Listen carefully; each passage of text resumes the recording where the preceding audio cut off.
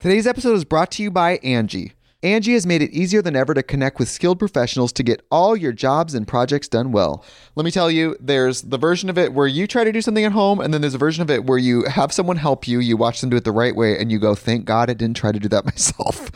I have fully done things around the home that I think look good, and then a bang in the night, and I wake up to a shelf collapsing, a painting falling off the wall. I've seen it all go south. I own a home, and I can tell you, I know how much work it can take. Whether it's everyday maintenance and repairs or making dream projects a reality, it can be hard just to know where to start. But now all you need to do is Angie that and find a skilled local pro who will deliver the quality and expertise you need. Whatever your home project, big or small, indoor or outdoor, you can Angie that and connect with skilled professionals to get the project done well. Right now, one of my wish lists is I want a bike for my condo in Milwaukee, and I would love to rig it up on a pulley in the ceiling because I have one of those like lofted ceilings, but I'm so scared to try that on my own. Angie has 20 years of home experience, and they've combined it with new tools to simplify the whole process. Bring them your project online or with the Angie app. Answer a few questions and Angie can handle the rest from start to finish, or help you compare quotes from multiple pros and connect instantly, which means you can take care of any home project in just a few taps. Because when it comes to getting the most out of your home, you can do this when you Angie that. Download the free Angie mobile app today or visit Angie.com. That's ANGI.com. You're listening to Weird Medicine with Dr. Steve on the Riotcast Network, riotcast.com. I need some touching. In the carotid.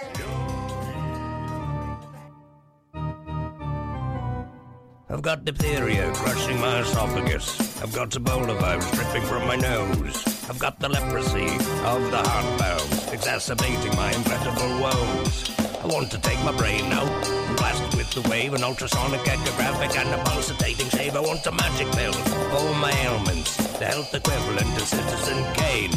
And if I don't get it now in the tablet, I think I'm doomed and I'll have to go insane.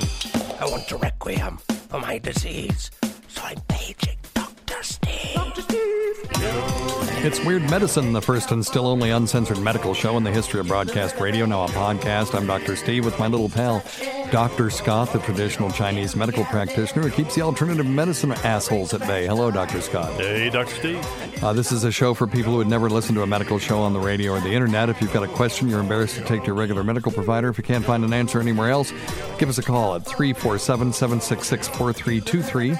That's 347-POOHEAD. Follow us on Twitter at Weird Medicine or at DrScottWM. When she's here, at Lady Diagnosis. Visit our website at drsteve.com for podcasts, medical news, and stuff you can buy, or go to our merchandise store at cafepress.com/Weird Medicine. Most importantly, we are not your medical providers. Take everything you hear with a grain of salt.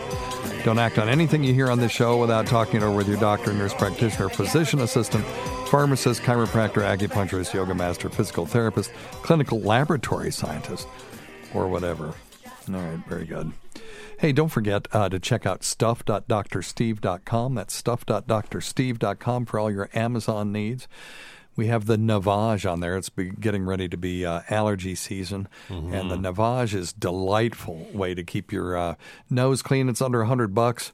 Use it over and over and over again. I'm a true believer. I think if you want to use a neti pot, it's up to you. Please use distilled water. But what I want you to do, if you use a neti pot, is Google image neti pot users, and you'll see how stupid you look. And then you'll want to go buy a Navage. So anyway, you can get one at stuff.drsteve.com. I am currently using headphones by tweakedaudio.com. Tweakedaudio.com. Offer code FLUID. Well, my voice cracked. How am I 13? Fluid. Offer code FLUID for 33% off, which is, as somebody pointed out to me, I once said, it's like buying 3 for the price of 2. Idiot. Stupid. Oh, wait. Well. There you go. Well, you just start saying stuff, your brain's sort of in neutral. Anyway, it's like buying... No, that was right. That is correct, yeah. Oh, now I'm really stupid. I wasn't. I was wondering where you're going with that. No, I said, I guess one time I was doing that promo, and I said it's like buying 2 for the price of 3. Right. It actually is like buying three for the price of two. Give yourself a bill. Idiot. There you go. God, I'm dumb. Close. Anyway, and I call Big Joe dumb, but she actually is dumb. She is. She thinks 8 times 8 is 16. And then she says, I can multiply. Multiply. Don't you know? Anyway, it's just that's a Whole nother story. Yeah. black hole of different proportions. Simplyherbals.net. Check out Dr. Scott's website. It's, again, allergy season. There's nothing better for your allergies right now, really. I got to say, I've been very impressed with Dr. Scott's nasal rinse. The other thing that I like that you don't sell on that is that, what is that nasal, xanthium, nasal, what is that? That's an old Chinese herbal medicine formula called xanthium, and it's a formula just made of a bunch of different leaves and herbs that work on sinus inflammation. It's wonderful. Actually quite impressive. Yep. So, but now if you see Dr. Scott and you complain of that, he'll sell you that shit, but I guess you don't sell it on your website. Not yet, but I could. Yeah, well, you could. I could. Yeah, whatever. Maybe I should. So anyway, check him out at simplyherbals.net. If you're interested in losing weight with me, I'm 5 pounds away from my ideal body weight as of right now. So I'll give myself one of these. 5 pounds away from my ideal body weight. First time since I was about 3 years out of college. So, and I did it using Noom. And so check out noom.drsteve.com. It's NOOM.drsteve.com. You can get 2 weeks free, and you can get 20% off your program. The program's just 12 to 16 weeks. It's cheaper than, well, I don't want to say cheaper. It's less expensive than Weight Watchers. And with that 20% coupon that you get by going to noom.drsteve.com, it's even less expensive than that. And you can try it out for 2 weeks with no obligation. It's just free. Now, you won't get your group. You won't get the sort of value-added stuff until you sign up for the real program. But the first 2 weeks for me were, I learned a lot, and I started losing weight from day one, even without my group. You get a group counselor, and you get an individual counselor as well. I am a true believer in Noom. It's not a diet. It's psychology. You can do any diet you want, but you got to deal with the psychology of eating. It basically changes your relationship with food. And speaking of food, Freshly has $40 off if you go to freshly.drsteve.com. What Freshly is they deliver fresh prepared meals that make eating right super easy. You can use my link and get 6 dinners for $39 for 2 weeks, and that's $20 off each week. Give it a try and let me know what you think. Now, so we used to do Blue Apron on the show. May do it again. Yep. Love Blue Apron. Yep. Blue Apron, if you need, an ounce of balsamic vinegar, they send you an ounce of balsamic vinegar. You don't have to go buy a whole jar. Or what a jar? Who buys a jar of vinegar? You don't have to buy a whole bottle of vinegar, Right. And you just have what you need. But you still have to do the prep yourself. You got to cut up the radishes and do all this stuff, and it's fun. I learned a lot of cooking techniques doing that, and I'm a reasonably accomplished chef. They had a great variety of flavors. Awesome. Great variety. You can go to blueapron.com/weirdmedicine and check them out. Then I tried that Terrace Kitchen because they do all the prep for you. So you don't have to cut up any radishes or cut up any radicchio or can I just name a bunch of other weird vegetables? But because it's already done for you. And then I got even lazier than that and said, well, maybe somebody sells food already made. And that's what Freshly is. So it's already made. If you're, a lonely eater like I am, this is really good food. You can sort it by calories, by ingredients. If there are things you don't like, they just won't show them to you. You can do. They're all gluten-free and they're all pretty healthy. And everything I've had has been very tasty. Some things I like better than others, but I've liked everything I had. $40 off of Freshly by going to freshly.drsteve.com. And then the last thing is premium.drsteve.com. If you want to get archives of the show. You get full access to every show we've ever done for Riotcast, plus some premium content. And if you use offer code FLUID for that, you get half off. It's only $1.99 a month now. So for $1 a month for 3 months, you can get premium access to the show. Just download them all and then cancel it. I don't care.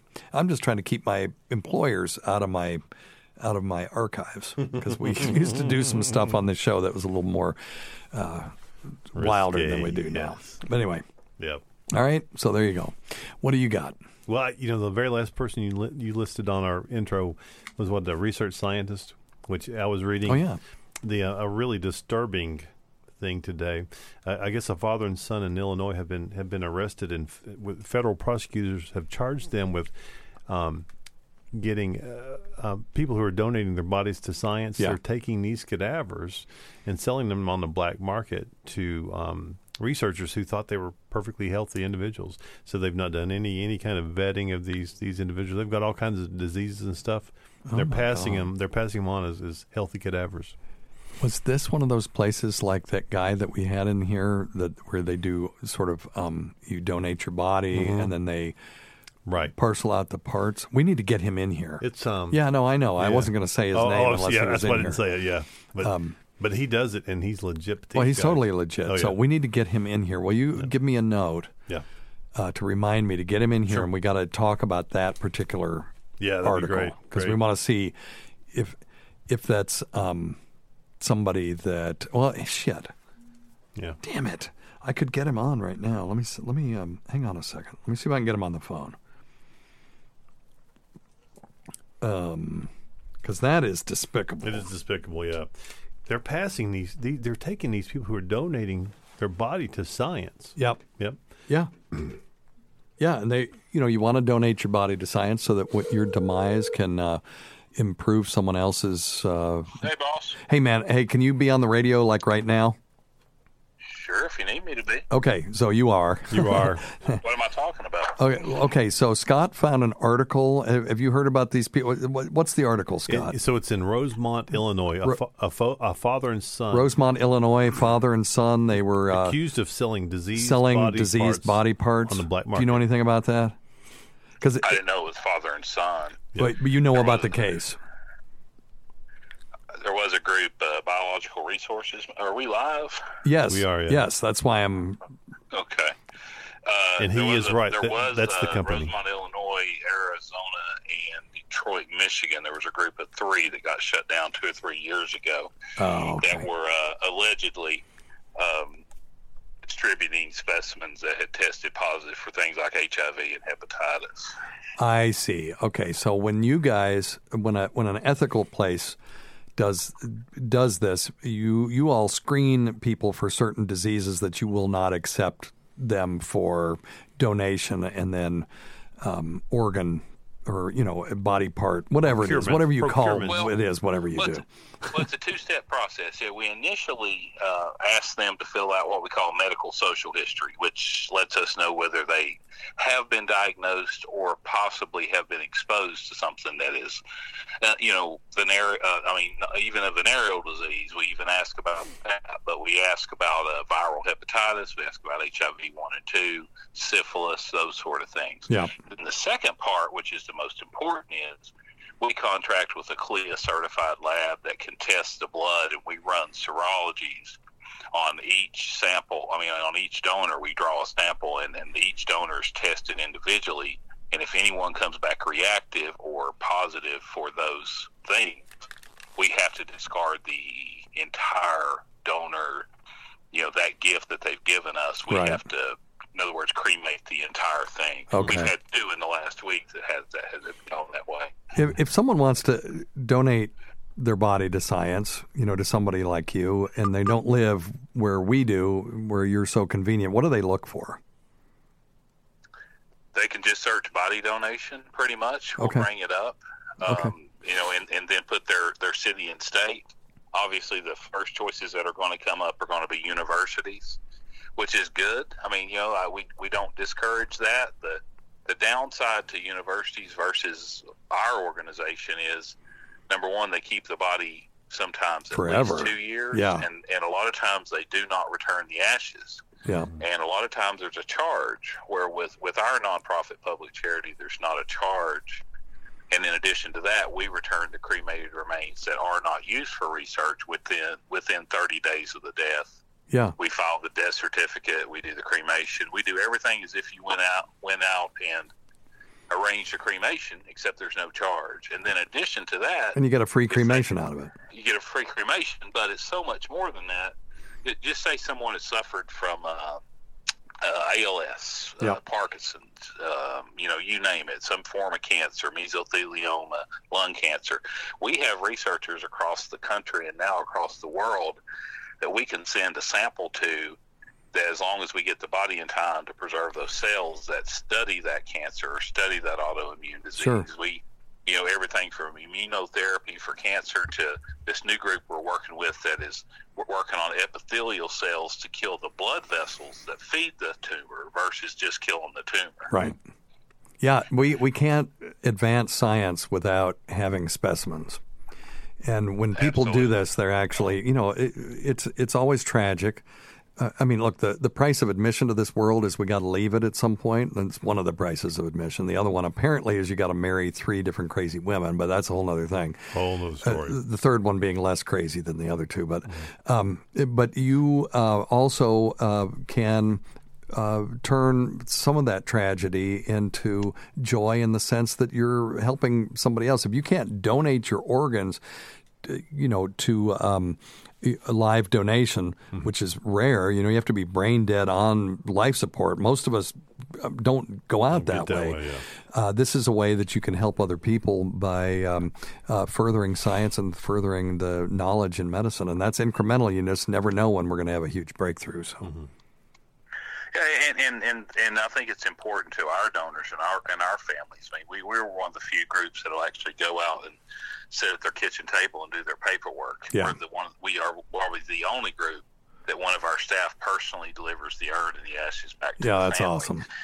And it means a lot to them that their loved one is fighting that disease process that killed them. I mean, just that they can be a soldier in that battle to hopefully find a cure for whatever killed that one they really I like the about. psychology of that. I really do.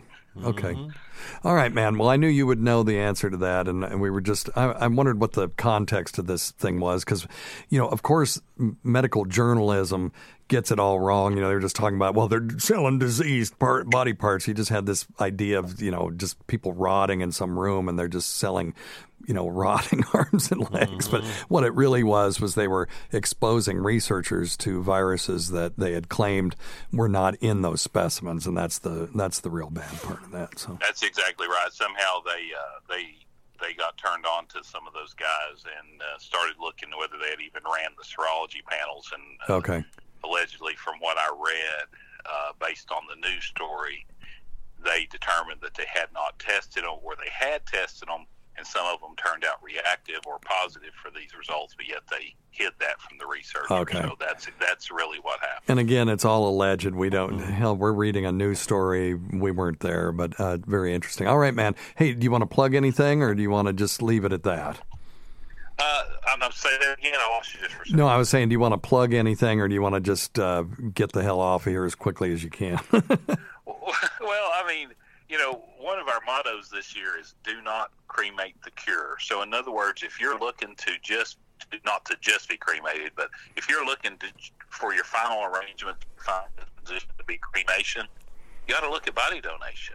Yep. If you could help so many people through that process, you're still going to get cremated.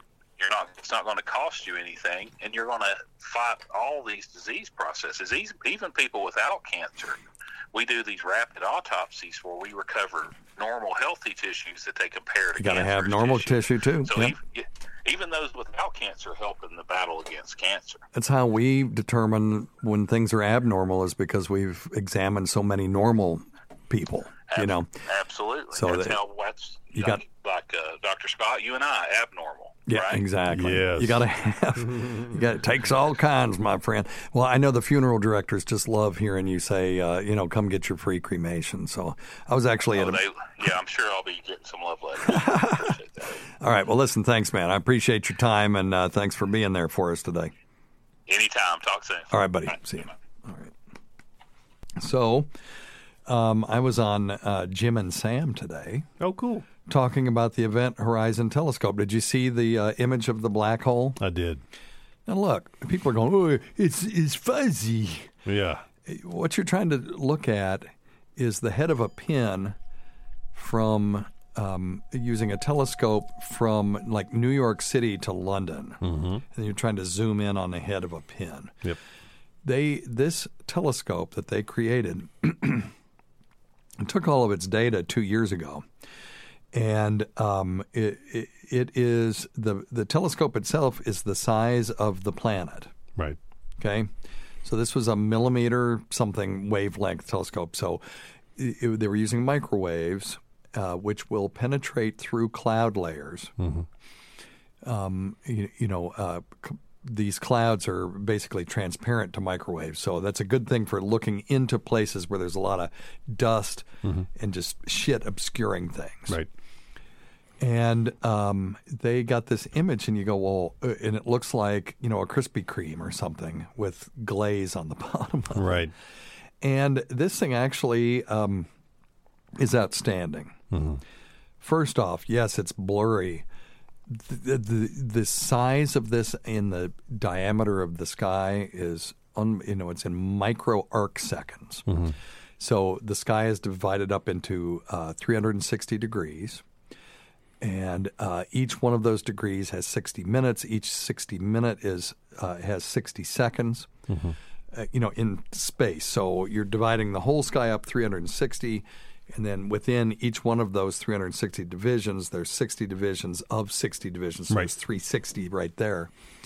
And then this is micro arc seconds. So this is millionths of one of those Sections. 1/60th of a section, okay, of a 1/60th of the whole thing.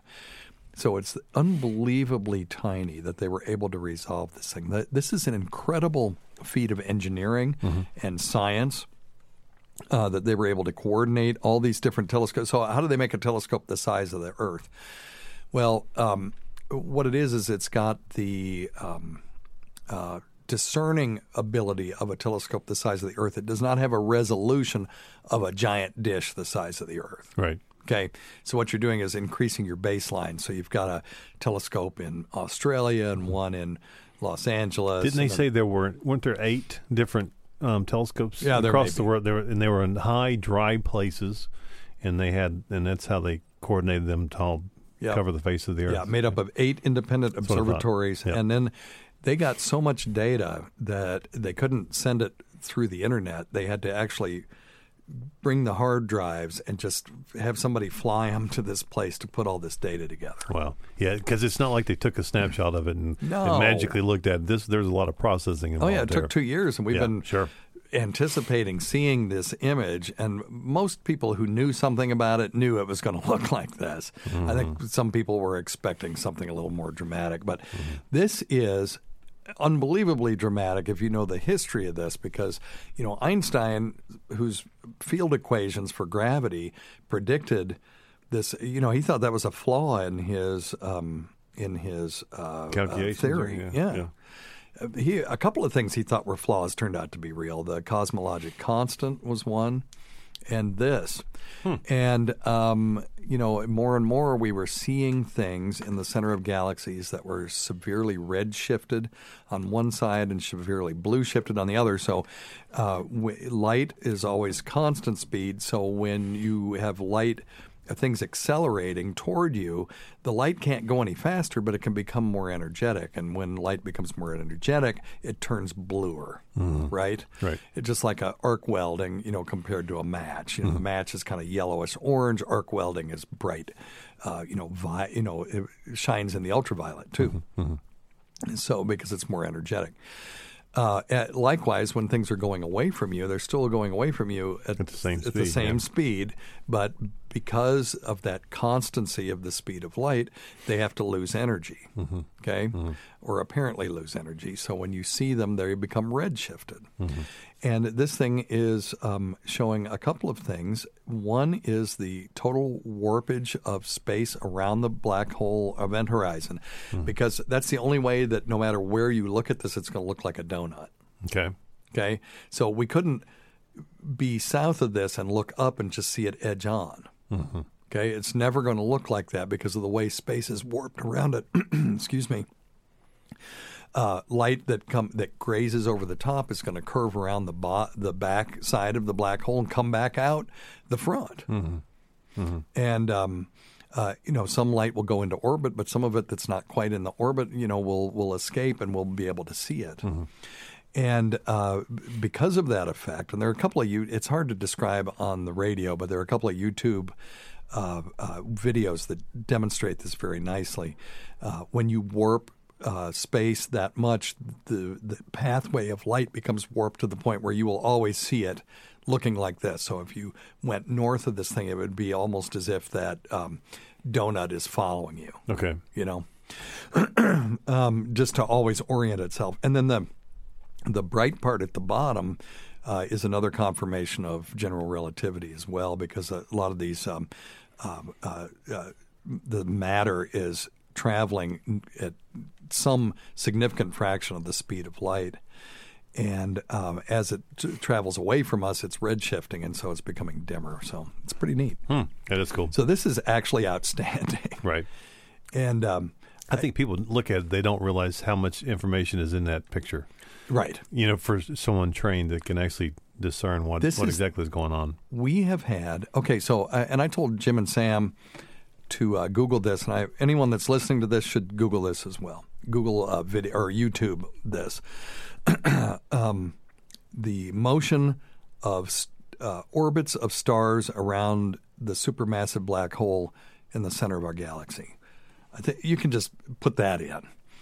And these other scientists have been monitoring stars that are close to the central supermassive black hole in the center of our galaxy. This one, by the way, was 55 million light years away.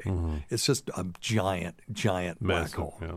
So the one in our galaxy is still supermassive, but it's not as massive. But it's closer, so we'll see what kind of image we get from it. But they've been watching the orbits of these stars, and they've done it for 20 years. And you can see the technology get better as the video progresses, because the images get sharper and sharper.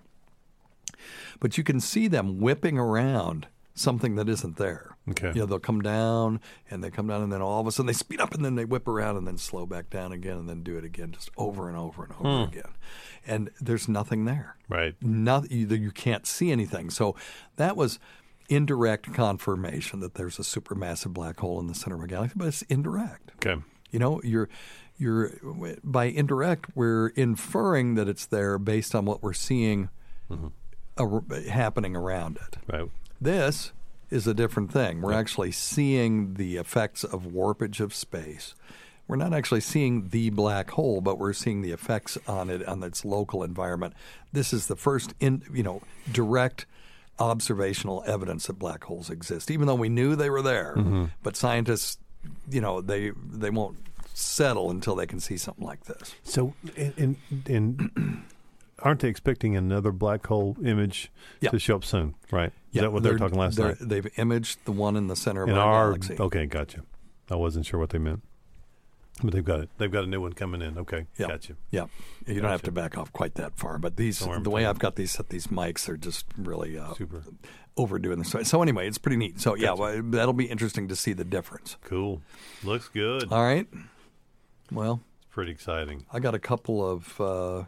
Here's an interesting news thing: a comparison of gender-linked population cancer risks between alcohol and tobacco. How many cigarettes are there in a bottle of wine? So this is from British BMC Public Health.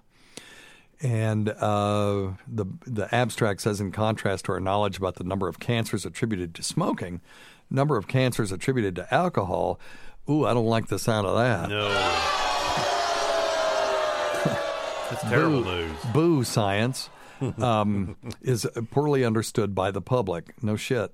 We estimate the increase in absolute risk of cancer, the number of cases per 1,000, attributed to moderate levels of alcohol, and compare those to the absolute risk of cancer attributed to low levels of smoking. So what they're trying to do is say, we're going to see if we can attribute a certain number of cases per 1,000 to alcohol. Okay. And then we know how many cases there are for tobacco. Let's just compare them, and then we can say, if you drink 3 glasses of wine, is that equivalent to a pack of cigarettes or whatever? So creating a cigarette equivalent of population cancer harm, which is interesting because people can understand that. When I talk to people about their narcotic use, we don't use the word narcotic, but our listeners understand that. Our opioid use. I might say, well, you have you're on the pump that you're on is delivering 800 milligrams of oral morphine equivalents per day. And they'll just give me a blank stare. But if I say it's the equivalent of 80 Lortab 10s a day, I'm speaking in Lortab 10 equivalents, then they go, oh, God, because they understand that. Right on. Most people understand you smoke more, you're at higher risk of cancer. So they're taking alcohol and converting it to cigarette risk, number of cigarette risk. Okay? So a cigarette equivalent population cancer harm. So they did this with alcohol and tobacco fractions where they were subtracted from lifetime general population risks of developing alcohol and smoking-related cancers. And they did that to estimate the lifetime cancer risk in alcohol abstaining non-smokers. Okay? So they subtracted everything out, looked at the people that never smoked and never drank, estimated what their cancer risk was, and then went back to the people who either smoke, drank, or did both. Okay. So 1 bottle of wine per week, Jesus, is associated with an increased absolute lifetime cancer risk for non-smokers of 1%. So it's not a lot. Not much, no. The risk to you is not high. That means you've got to, 100 people, maybe one person will have an extra cancer. So the number needed to harm would be 1. 1.4 for women. The overall absolute increase in cancer risk for 1 bottle of wine per week, my wife's going to die tomorrow, equals that of 5 men or 10 cigarettes per week. 5 cigarettes for men or 10 cigarettes per week for women. So women are getting the shaft on this. Gender different, and we should do this when Lady Diagnosis is here. It won't make any difference. She'll still drink. She'll still drink. Gender differences result from levels of moderate drinking leading to a 0.8% absolute risk of breast cancer in female non-smokers.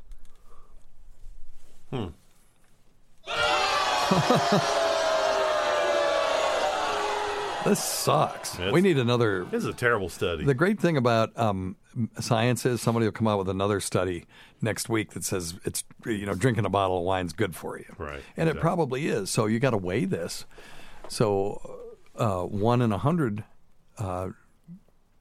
people may get 1 extra cancer, or 1 out of 100 cancers may be attributable to alcohol. How many lives are we saving with heart disease, though? So this may be that risk versus benefit thing. So we'll have to look at that. Maybe we'll look at that for a future show, and we'll do a report on it. I think I saw years ago the benefits of moderate drinking was based on the fact that it's because moderate drinkers tend to be more social and have healthier social lives. Oh, really? Yeah. And they were suggesting that, of course, drinking alone is not encouraged, but having a couple of drinks a day, even daily, 2 to 4 drinks a day daily in a social environment is actually considered going to give you the best longevity compared to all others. Today's episode is brought to you by Angie. Angie has made it easier than ever to connect with skilled professionals to get all your jobs and projects done well. Let me tell you, there's the version of it where you try to do something at home, and then there's a version of it where you have someone help you, you watch them do it the right way, and you go, thank God I didn't try to do that myself. I have fully done things around the home that I think look good, and then a bang in the night, and I wake up to a shelf collapsing, a painting falling off the wall. I've seen it all go south. I own a home, and I can tell you, I know how much work it can take. Whether it's everyday maintenance and repairs or making dream projects a reality, it can be hard just to know where to start. But now all you need to do is Angie that and find a skilled local pro who will deliver the quality and expertise you need. Whatever your home project, big or small, indoor or outdoor, you can Angie that and connect with skilled professionals to get the project done well. Right now, one of my wish lists is I want a bike for my condo in Milwaukee, and I would love to rig it up on a pulley in the ceiling because I have one of those lofted ceilings, but I'm so scared to try that on my own. Angie has 20 years of home experience, and they've combined it with new tools to simplify the whole process. Bring them your project online or with the Angie app. Answer a few questions and Angie can handle the rest from start to finish.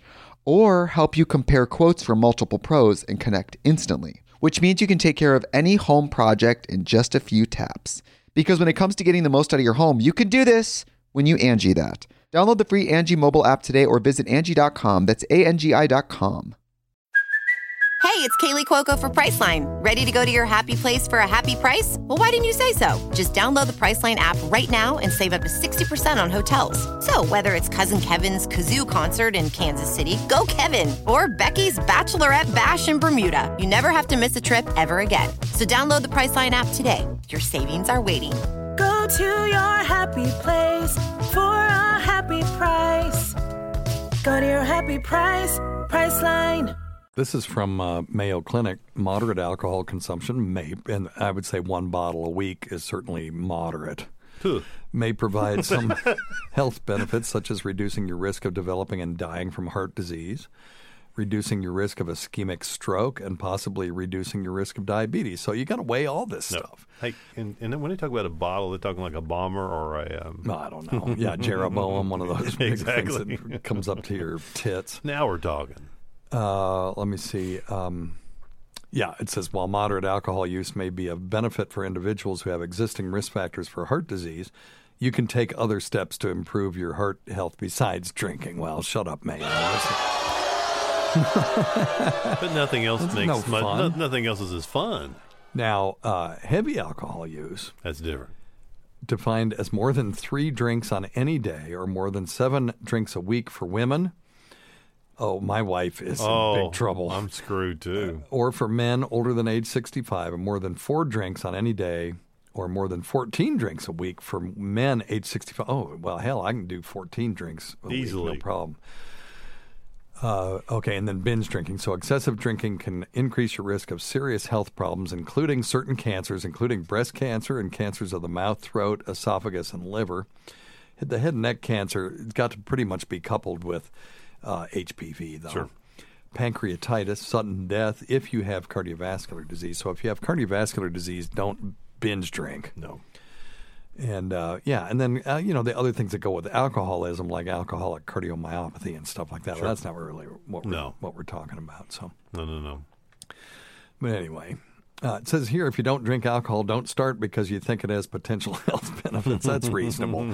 But we used to tell people if they were teetotalers, because we live in an area where a lot of people just don't drink, that 4 ounces of red grape juice may confer the same benefit as 4 ounces of wine, because it's the resveratrol that in the grapes that really confers a lot of the benefit, not necessarily the alcohol. Right. But anyway, it's controversial. When we did the sommelier episode, we also talked about this. And, I found one study that said it was the resveratrol. Another one said it was definitely the alcohol. So nobody really knows. No. So but just go easy. Moderation. Of course. Let me tell you real quick. Yeah. I remember seeing a study a couple of years ago, and they were interviewing folks in London on what their thoughts are on the research and what they would consider moderate drinking, right? And the consensus was for these guys in London, 8 pints a day was considered moderate. Well, that's the whole thing about when you're trying to decide what's normal. Right. It really has to do with the sample. It is. We see this, we talk about on the show frequently when you're looking at things like testosterone. And when you're trying to determine, what's normal, you're going to go to the populace and start drawing blood, determining what the levels are, get the mean, and then do 2 standard deviations from the mean and consider that normal. Well, What if inside that population is a huge group of people who have what we would call clinically low testosterone because they're symptomatic, but they've never been diagnosed. And now you're skewing that sample size down. So when you go to London and ask people what's the normal amount of alcohol intake, you're kind of skewing the curve a little bit. Right on. So yes, we had to consider that was London? Yeah, London. Yeah, those guys love their they do. Their pints. One last news report. This is from the New York Post, that prestigious medical journal. Should masturbation breaks become the new smoke breaks? I love to masturbate. Oh, yeah. I love to masturbate. According to some psychologists, masturbation break would be very effective at work and a great way to relieve tension and stress. There you go. Have you ever beat off at work? No. I will have to say I have. Oh, well. Not in my current job. No. But a long, long time ago when I had a different job. Yeah. And, you get all wound up and have to take a break and relieve some stress. I guess get the poison out. Expel those evil humors. Psychologist and life coach Dr. Cliff Arnall agrees. I would expect a masturbation policy to result in more focus, less aggression, higher productivity, and more smiling. I don't think that's true. I would not be more productive after beating off. No. Because I just need a nap, and in the old days, a cigarette and a beer. Would they make this like a team kind of a bonding thing? No, for that's the team? a little different. Now that I could get behind. I actually did have to masturbate at work once in the hospital because I had to give a sperm sample and they wanted a fresh one. Okay. So I had to go in the bathroom in the hospital and jerk one off. And I was so terrified that the door lock wasn't going to work. Yeah. I mean, can you imagine? Even in the 1 in a million chance Oh, I somebody know. walks in and I you're know. beating off I know. in the hospital and you're a doctor. That would have been terrible. I still, even then, had a high percentage of two-headed sperm and non-motile sperms. I remember calling Tacey because we were having trouble getting pregnant. And I went, it's me. But it turned out that that's normal for somebody my age. Right. I still had plenty of good ones. Good ones, right. Yeah, good ones. Thankfully, you definitely turned out at least 2 good ones. Yeah, that's right. Uh-oh. for Okay, sure. they're not a sponsor, but let's check the Ring video doorbell and see who's at the front door. It's got to be. Hang on. Here we go. Oh, come on. Oh, it's UPS. Thank you. Okay. Ooh, there's a package down there. I wonder what it is. It's like Christmas, Dr. Scott. Cool. Okay. So according to Arnall, however, masturbation breaks shouldn't be driven by lust or fantasizing about a colleague, as this would likely result in cognitive impairment. Well, this is just the stupidest thing I've ever heard That of. is crazy. Can you imagine mandating this? Okay, well, you guys can have masturbation breaks, but don't think about any of the, the women But or your the coworkers men. are off. Yeah, limits. right. Sargent warned, this is some MD, introducing any form of sexual behavior to a workplace could be seen as a slippery slope that makes people think other forms of sexual behavior, such as those linked to harassment, are more acceptable. Do you think? Yeah. You think that might be a problem? I would assume. I love to masturbate. I love to masturbate. I love to masturbate. And what are they Oh, here we go. suggesting? A special room? Yeah, right. Just whip it out at your desk. Yeah. For every 52 minutes spent on the job, workers should be allowed to have 17 minutes off the clock in order to maximize their productivity. Really? Oh, what the hell? We're in the Wait wrong a minute. profession. Okay. Really? Okay, hang on a second. Alexa, what is shit, never mind. Sorry, I didn't get that. I bet you didn't. No. What do I want to do? Okay, Alexa, what's 8 times 60? This I can do in my head, but 8 times 60 is 480. Alexa, what's 480 divided by 52? 480 divided by 52 is 9.2308.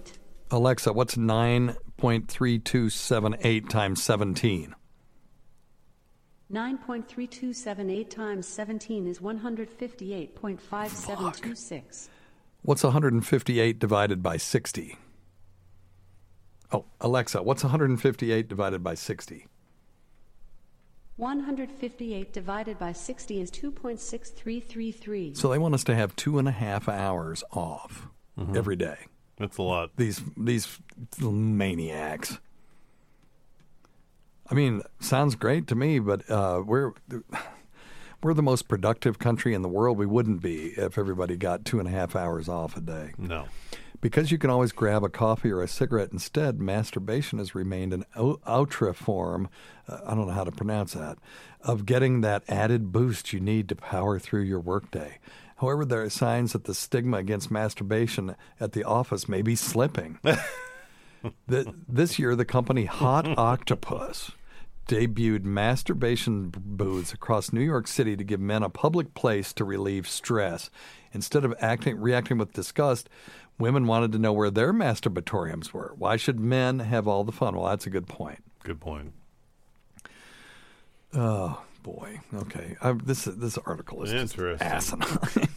So, you want to take some phone calls? Let's do it. Number one thing, don't take advice from some asshole on the radio. All right. Thank you, Ronnie B. It's absolutely true.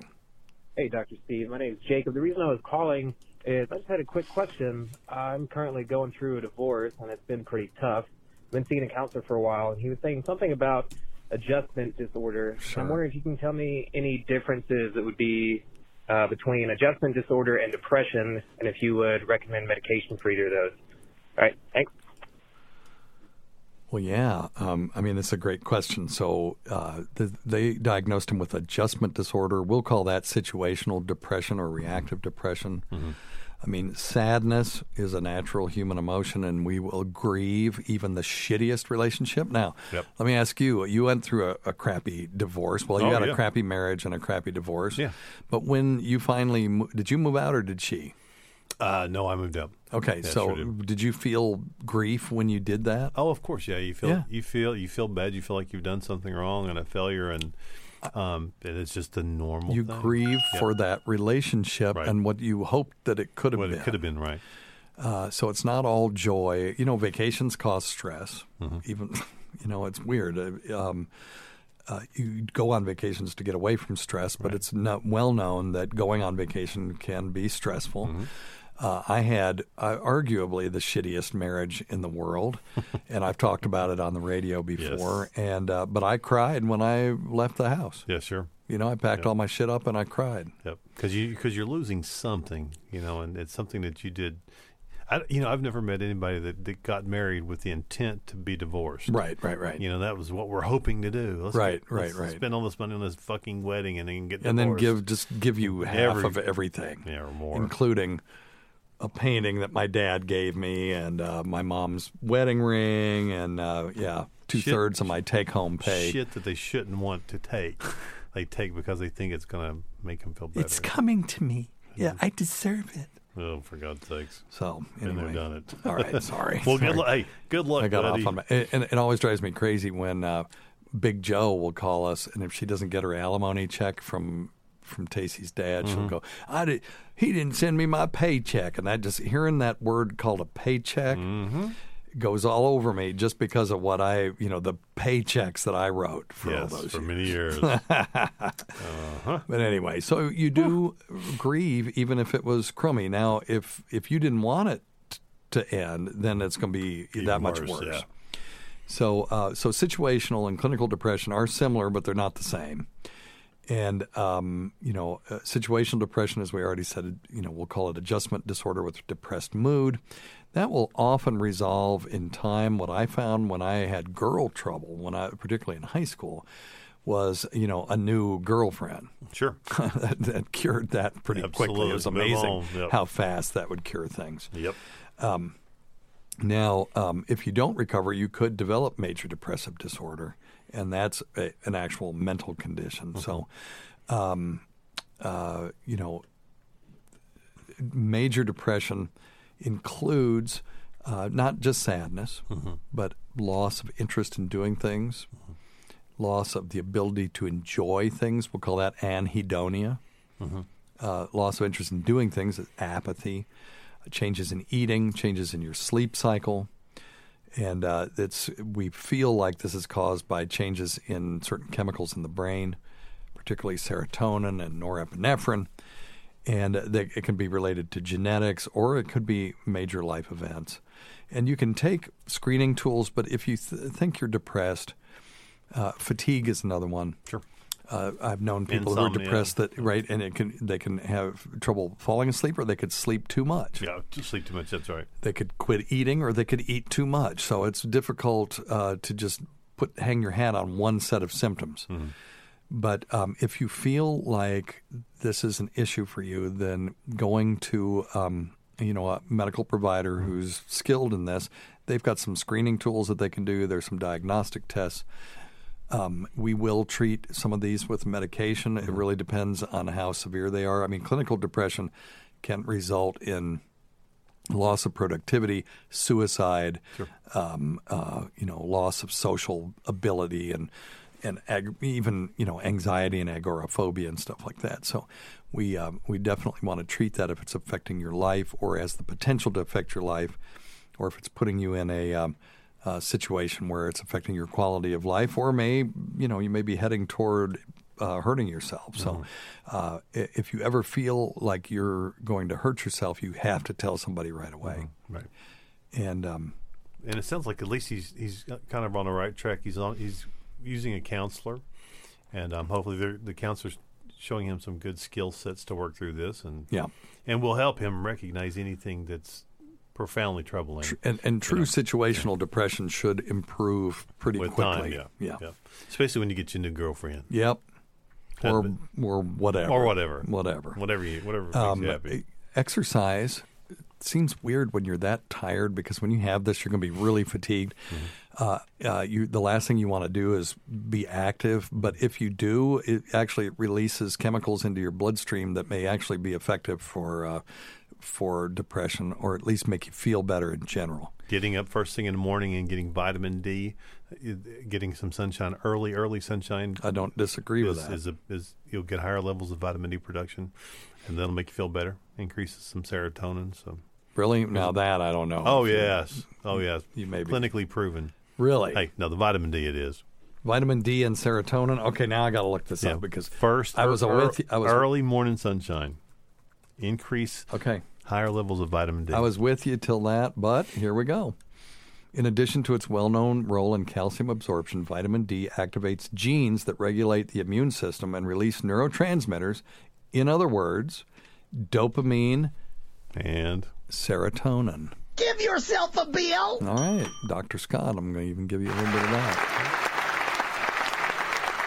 You say so much bullshit that I can't just, take what you say with That's true. without looking it up. That's very true. It's a fair statement. It says here, optimal vitamin D spurs serotonin release. It's another study on PubMed. You can check this stuff out on PubMed.com, which is a national library where any person with an internet connection can look at clinical trials and medical literature. And So, and what are we doing with a serotonin selective reuptake inhibitor? We are in the brain decreasing reuptake of serotonin. So serotonin is a neurotransmitter, goes from one neuron to the next, and then it's resorbed. Once it does the signal, it's resorbed, right? So if you block reabsorption, what are you going to do to those levels? They're going to increase. Sure. So if more available. So if you increase serotonin using an SSRI and it's effective for depression, increasing it using other things, you would presume would also do the same thing. Right. So I would love to see, our favorite thing, a double-blind placebo-controlled study, and there may be some. I just, I don't want to stop the show and I have to look it up, but we will. We'll do it off air and see if there's a double-blind placebo-controlled study that shows that actually increasing serotonin levels that way is clinically relevant as far as depression is concerned. So very good, Scott. Worth a shot. Yeah. You taught me something today. There you go. Good stuff. Yeah, you're a good feller. Good stuff. We wish you well. Hey, Dr. Steve. I have a weird question. Whenever you called the right go show. To shit, no matter how well I wipe my ass, a couple of hours later, maybe 3-4 hours tops, I'll go back, I'll run another piece of toilet paper up my crack, and there is shit on that paper just like I had just stood up. And I'm just wondering why. What causes that? It's like am I not done shitting when I think I'm done shitting? I even tried jumping off the toilet straight into the shower and washing my ass a couple of times, and I still end up with this little issue, and I'm just kind of curious. I don't know if my size may matter, but I am a little bit in the overweight side. Anyway, I'm just kind of curious what's up with that. Yeah, no, it's a great question. We've talked about this in the past. with regard to hairy ass cracks. So back before you were on the show, Dr. Scott, I went and got a Brazilian wax just to see if it made any difference because I have a really gross hairy ass crack. To the point where when I do my my colonoscopy and they bring the colonoscope and they always have a big TV right there, and I don't do my colonoscopies with anesthesia, so I can see this, and I just see this gross hairy hole that they're just getting ready to shove this thing in. It just makes me physically kind of ill. And whenever I see the nurses in the hospital, I'll look at them and go, "Stop it! I know what you're doing. You're thinking about my hairy ass crack." But so when I had mine waxed, no more shit issues whatsoever. But if you have a hairy ass crack, getting that clean is very difficult. I have a whole routine where I finally am successful with this. But if you use toilet paper to wipe your ass, what's going to happen? It's like smear it every damn where. Exactly. Yep. Take a bare rug, dump some Vaseline on it, and try to wipe it off with newspaper. It's the same thing. And so wet wipes will help in a pinch. But a bidet is the key to this. Yes. And Howard Stern, I heard him talking recently. He's got one of those Toho. Is it Toho? Toto. Toto. Yep, Toto. The Toto toilet. Yep. And this thing will actually give you a mini enema. It will shoot water into your rectum and flush out the rectum of any residual stool because we think a stool is being solid. It really isn't. It's sort of a semi-formed solid, but it breaks apart really easily, which is why you can flush it down, a sewer pipe, because it just breaks up when it gets in water.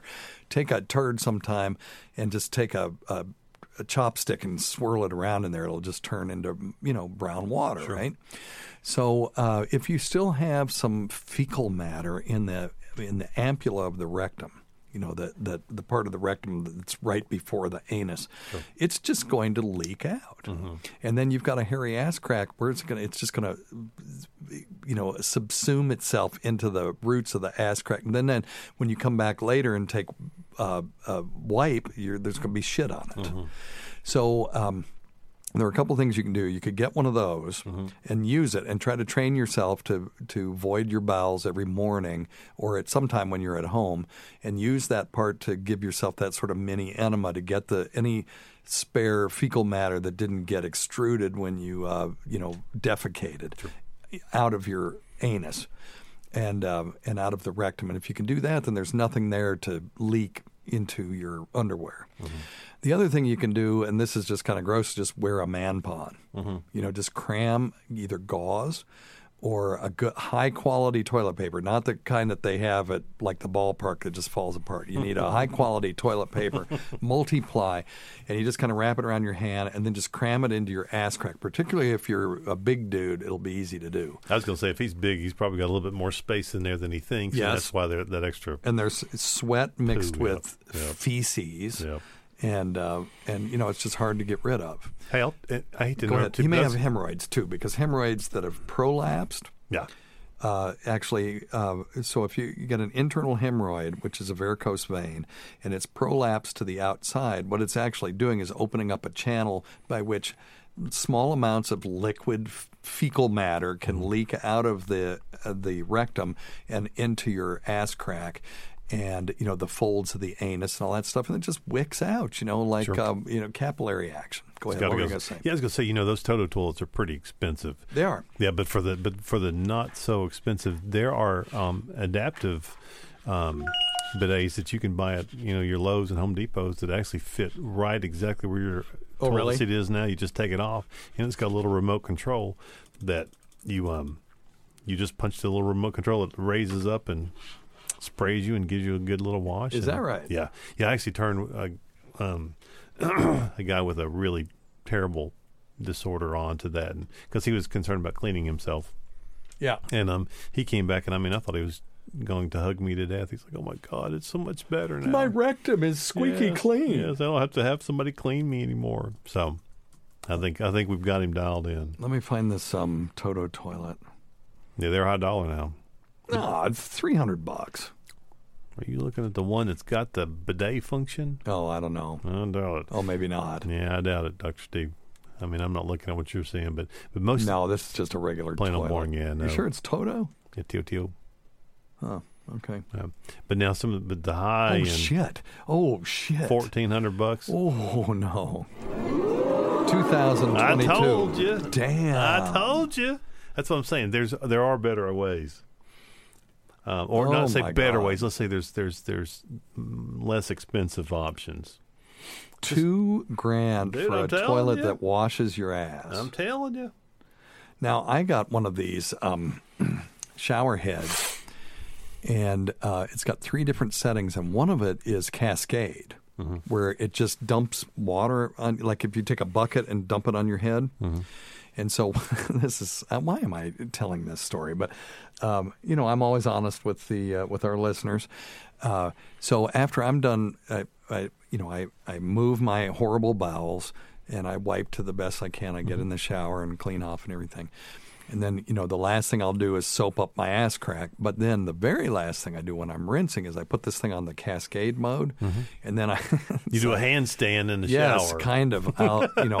I'll bend over, spread my cheeks, and just let that hot water just cascade through my ass crack. It feels good, and I feel squeaky clean afterwards. So that shower head was not expensive. I got it at Lowe's just on a whim, and I really like it. Yeah. So that's cool. All right. So there you go, buddy. We solved it. Did we, though? I think. Hey, Dr. Steve, quick question. Just wondering, use nasal spray for my nose. I use the Navage. Cleans me right out. Why can't I still taste my food? Oof. Do you have any quick remedies for that? Thanks. No. So this guy can't taste his food. He didn't say whether he can smell. Most of the time when you can't taste your food, you have a thing called anosmia. And anosmia means that you can't smell. You got to be able to smell to taste your food. So the taste buds just go so far. They'll give you sort of sweet, sour sensations, but you really need to be able to smell to get the full flavor. So there's some integration of those two signals in the brain. I know when I've had a sinus infection and I can't taste anything, it terrifies me because I know that if my food was rotten, I couldn't tell. Just there's no taste. It's maddening. People that have to live with that, it really sucks. So there are a bunch of different causes for this, but nasal and sinus disease is the most common. About 25% of cases will have some sort of sinus disease, whether they've got swelling to the point where organic molecules can't get up to the sensors because the sensors in the nose are in the very, very top of the nose in this thing called the ethmoid plate that runs along the very top of the nose, way up above the bridge of the nose. And if the tissues below that are swollen to the point where air can't get up there, well, you can't smell anything. You can't smell anything. You can't taste anything. So an ear, nose, and throat doc can look in there and see if you've got a problem like that. My wife doesn't mind if I tell this. She had a thing called a concha bullosa, which is just a big wad of tissue that was in there, and she couldn't smell anything, and she had trouble breathing through it as well. This guy's having that too because he's got a Navage and he's using all these nasal sprays and stuff. So it could be something like that. You could have nasal polyps. Those will not get better on their own. So you got to see an ear, nose, and throat person. Let them look up there. Your primary, if they're worth anything, can look up there and sort of screen for it. Any sort of upper respiratory viral infections. 25% of these cases it just happens. Just happens. And you've got to rule out everything else. You got to do blood tests, brain scans, stuff like that. B12 deficiency can cause it. So they'll test you for B12. Head trauma if you've had some injury to the head. So get this checked out. Not being able to taste your food is actually a sign that really you don't have to run to the emergency room, but you should go get this checked out. You got anything in traditional Chinese medicine for anosmia other than Dr. Scott's nasal spray, which you can get at simplyherbals.net? Just a nasal spray. That stuff's awesome. Now, if you can't smell it, you got a problem. You got a problem, that's right. Because Dr. Scott's nasal spray is buffered saline, and it's also got peppermint oil in it as an anti-inflammatory agent. And it probably, I figure that peppermint probably dilates the nasal passages a little bit too. Probably has some vasoconstrictive properties just because it's just a little bit noxious to those tissues. Yes, you know. And they'll sort of recoil from it, but it's great stuff. But anyway, if you can't smell that, then you definitely need to go see an ear, nose, and throat doc. Yes, agreed. All right. Okay. Well, I really want to do this one. Yeah. This is important. Hey, Dr. Steve. My wife recently went in for her 20-week ultrasound, and everything looked good on the ultrasound, but they did find an echogenic focus, a single one on the baby's right ventricle.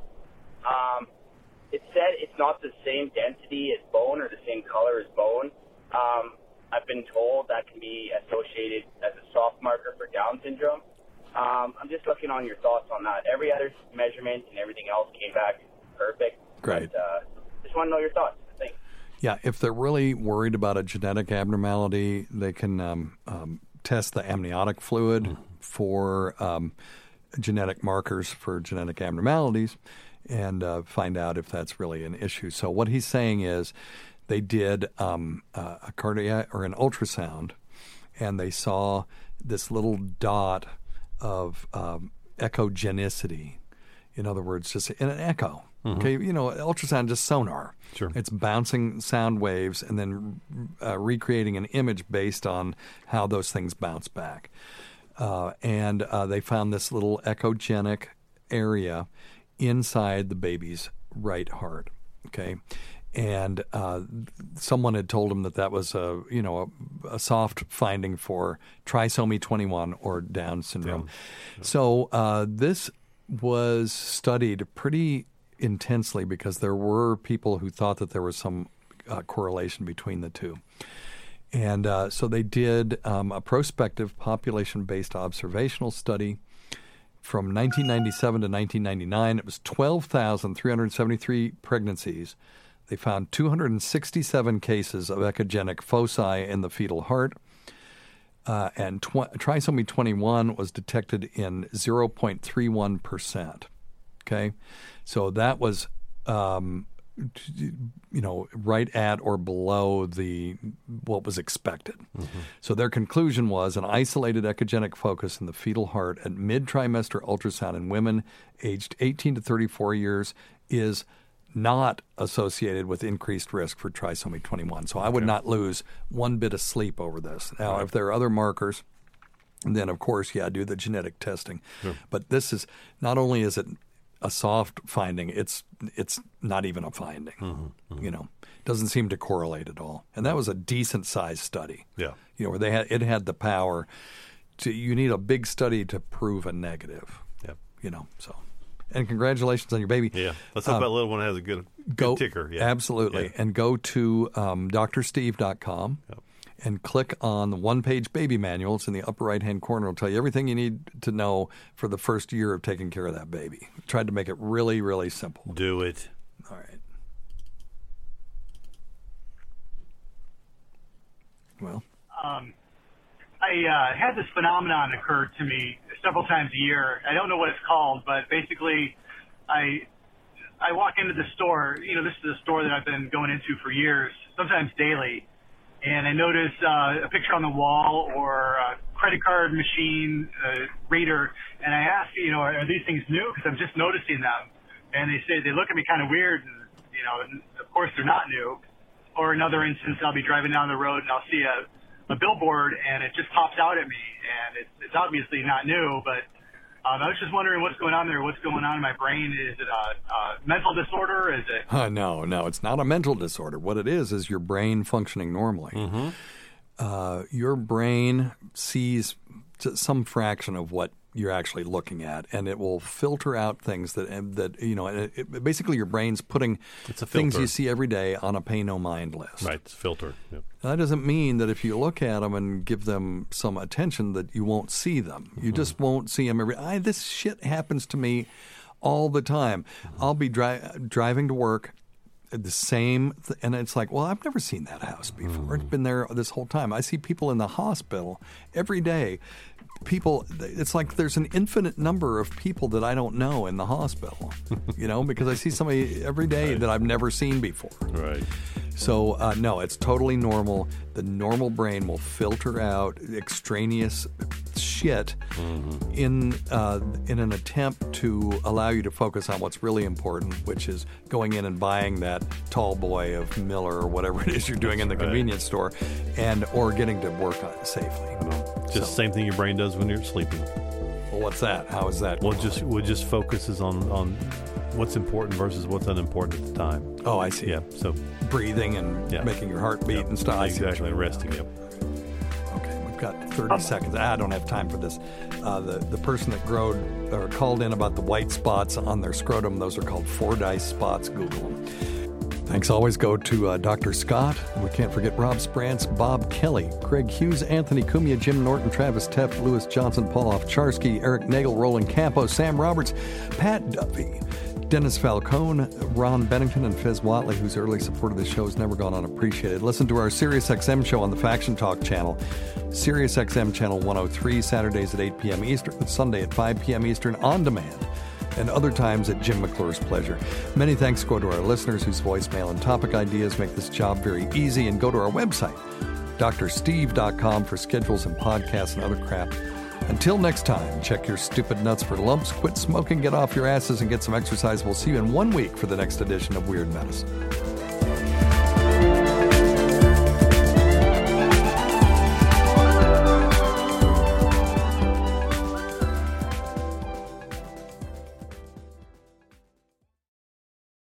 Today's episode is brought to you by Angie. Angie has made it easier than ever to connect with skilled professionals to get all your jobs and projects done well. Let me tell you, there's the version of it where you try to do something at home, and then there's a version of it where you have someone help you, you watch them do it the right way, and you go, thank God I didn't try to do that myself. I have fully done things around the home that I think look good, and then a bang in the night, and I wake up to a shelf collapsing, a painting falling off the wall. I've seen it all go south. I own a home, and I can tell you, I know how much work it can take. Whether it's everyday maintenance and repairs or making dream projects a reality, it can be hard just to know where to start. But now all you need to do is Angie that and find a skilled local pro who will deliver the quality and expertise you need. Whatever your home project, big or small, indoor or outdoor, you can Angie that and connect with skilled professionals to get the project done well. Right now, one of my wish lists is I want a bike for my condo in Milwaukee, and I would love to rig it up on a pulley in the ceiling because I have one of those lofted ceilings, but I'm so scared to try that on my own. Angie has 20 years of home experience, and they've combined it with new tools to simplify the whole process.